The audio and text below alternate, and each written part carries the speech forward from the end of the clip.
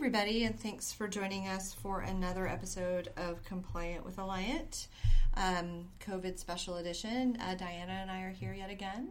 Hi, everyone. And before we launch into it, I just want to make a note that we know as we get further and further into this, there are more of you out there who are being impacted directly or know somebody who's impacted, whether it be from a health perspective or financially, that this is serious business and a serious time. And we're thinking about you, and we hope that in our little sliver of the world, we can provide some clarity and some guidance. So with that, we're going to talk today about the Families First Coronavirus Act regulations. Yeah, at this point, I just want to add that I really had a terrible week here, Chris. Oh, yeah, Diana did have a terrible week. I mean, her being healthy notwithstanding, yes, she did. The regulations came out on Wednesday, is that right? Yeah, it was noon on Wednesday, and they are just a quagmire. They are long, they are confusing. It's hard to print things these days, but yeah, I made for a little bit of a long week. It is. I've been saying, and this is going to sound flippant, and again, understand that the gravity of the entire situation is very clear to me, but it's like back when the ACA was here, except for with the pallor of death and financial ruin on it as well. Yeah, and again, with we don't ever mean to make light of these things. A lot of how I kind of move through this is just by sort of focusing on work and one foot in front of the other, and then that it just is it's been helpful for me to move through it. Yes, and thank goodness that she is, because as Diana noted, the regulations were a quagmire. We were sort of going back and forth on a number of issues. And so let's just going to jump into them, and we're not going to retread some of the issues that we've already talked about that are largely the same, but we did want to hit what are the important tweaks that are going to impact employers directly. As a level set, we're talking again about the two new paid leave provisions under the FFCRA, as I'm going to call it as we move throughout this. One of which is the paid sick leave provision, which in the regs they call the emergency paid sick leave. So EPSL is what we're going to start calling it. And so recall that employees can take EPSL for up to 80 hours, 10 days, 2 weeks, for 6 different reasons. And I'll run through those really quickly. Where the employee is subject to a federal, state, or local quarantine or isolation order related to COVID-19. We're going to talk about that a little bit more in detail here quickly. The employee has been advised by a healthcare provider to self-quarantine due to concerns related to COVID-19, is actually experiencing symptoms of COVID-19 and seeking a medical diagnosis, and is caring for an individual who is subject to an order as described in number 1, that's federal, state, or local quarantine or isolation order.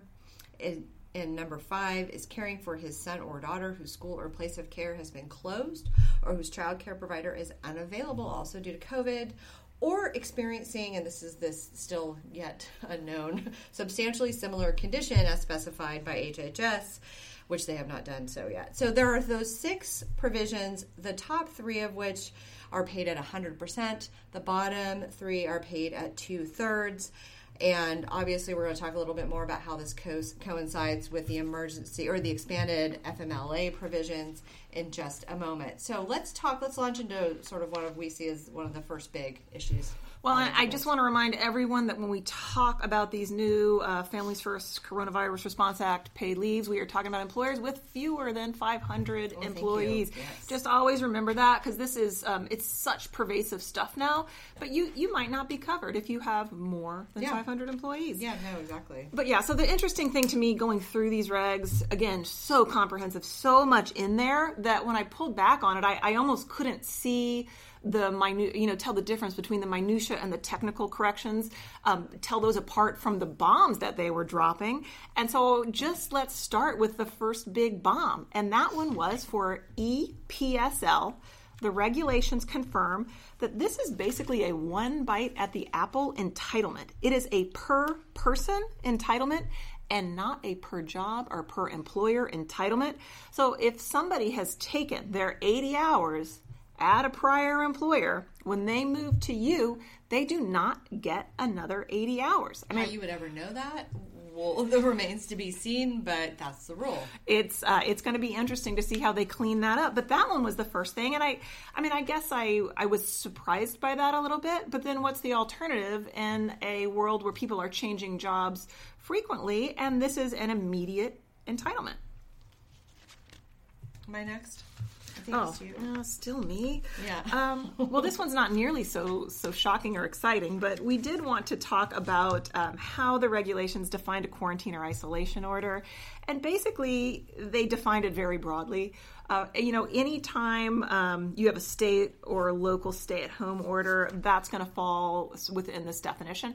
So that's very, very helpful. I know that where certain states have been enacting their own leave requirements, there's been just perseveration over do those state-paid entitlements that apply to certain quarantine or isolation, or are they covered by what's happening right now?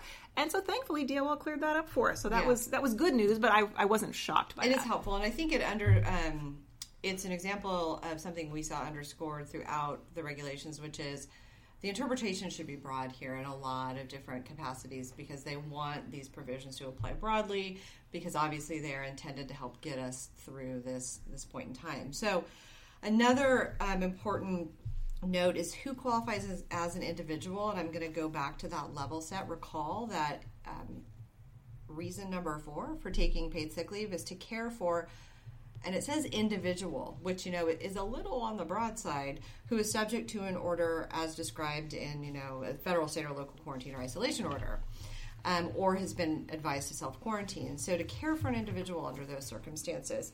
And when we read that, I went, that's a little broad. And they really put a little bit of some rails around this on, you clearly just can't take this paid sick leave to care for somebody with whom you have no personal relationship.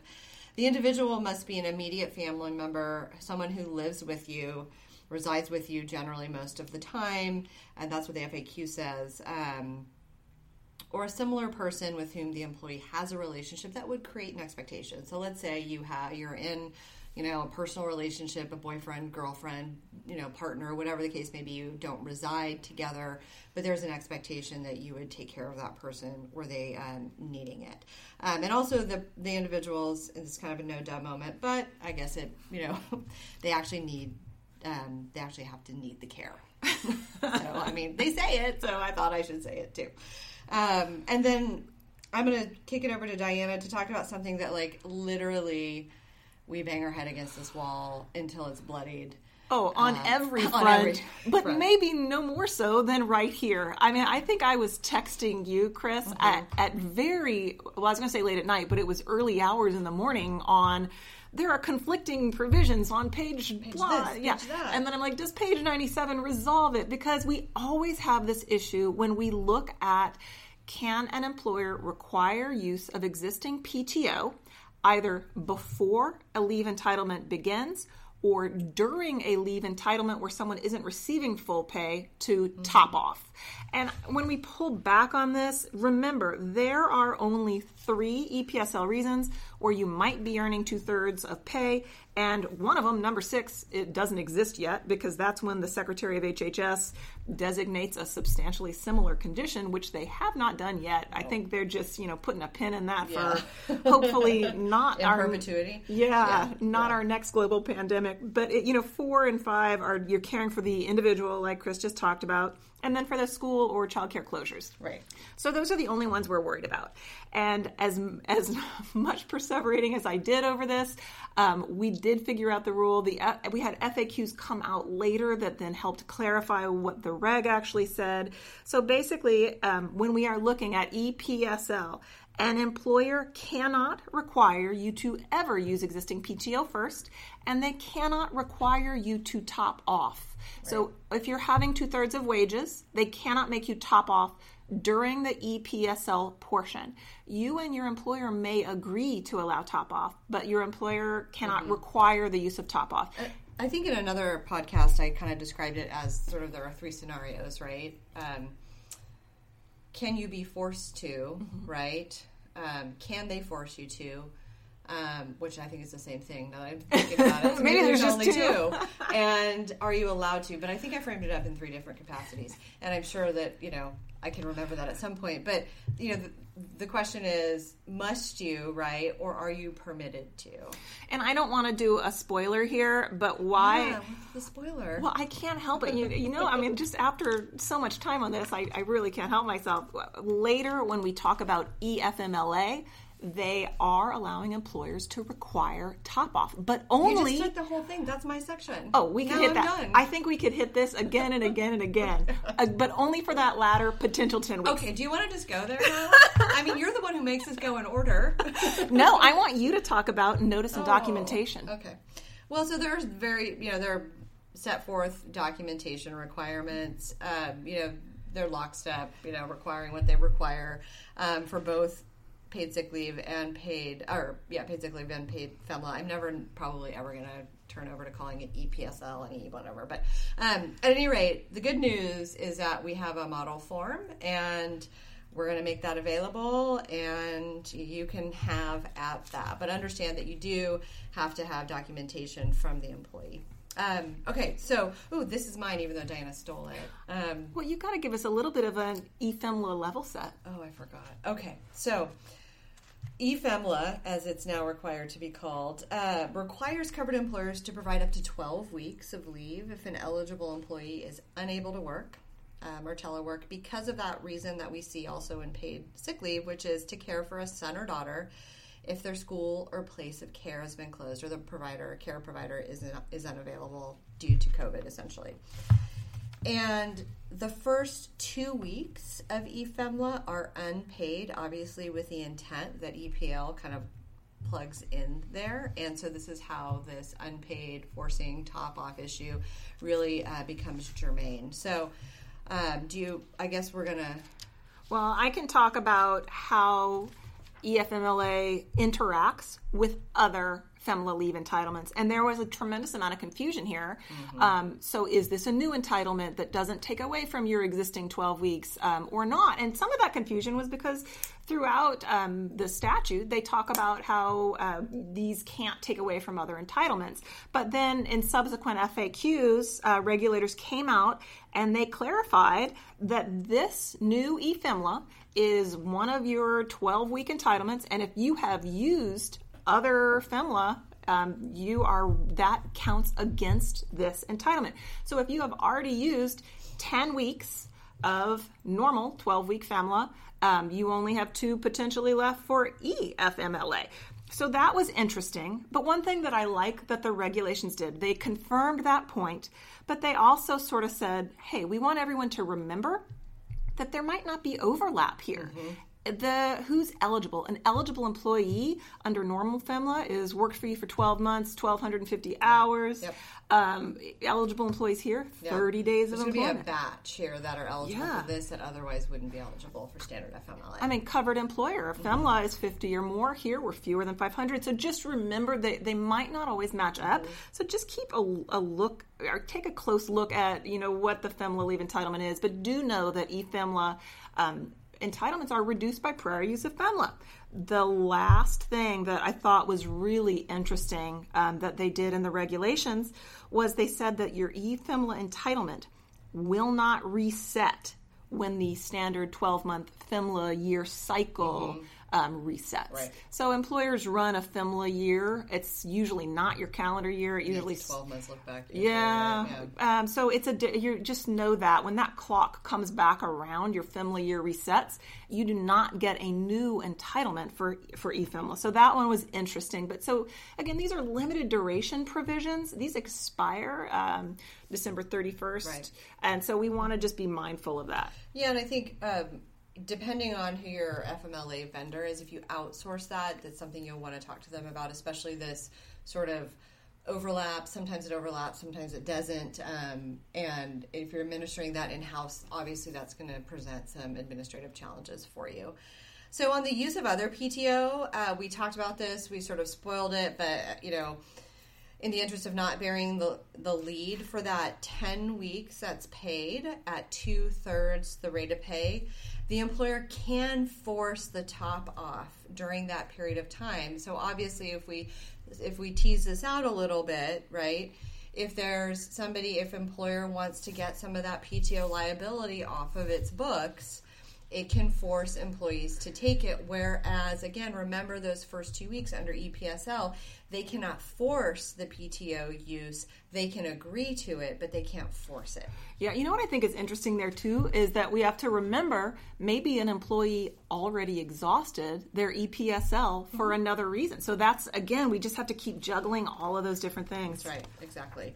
Okay, so I think we're sort of moving on to some provisions that are key and important that are applicable to both of the paid leave mandates.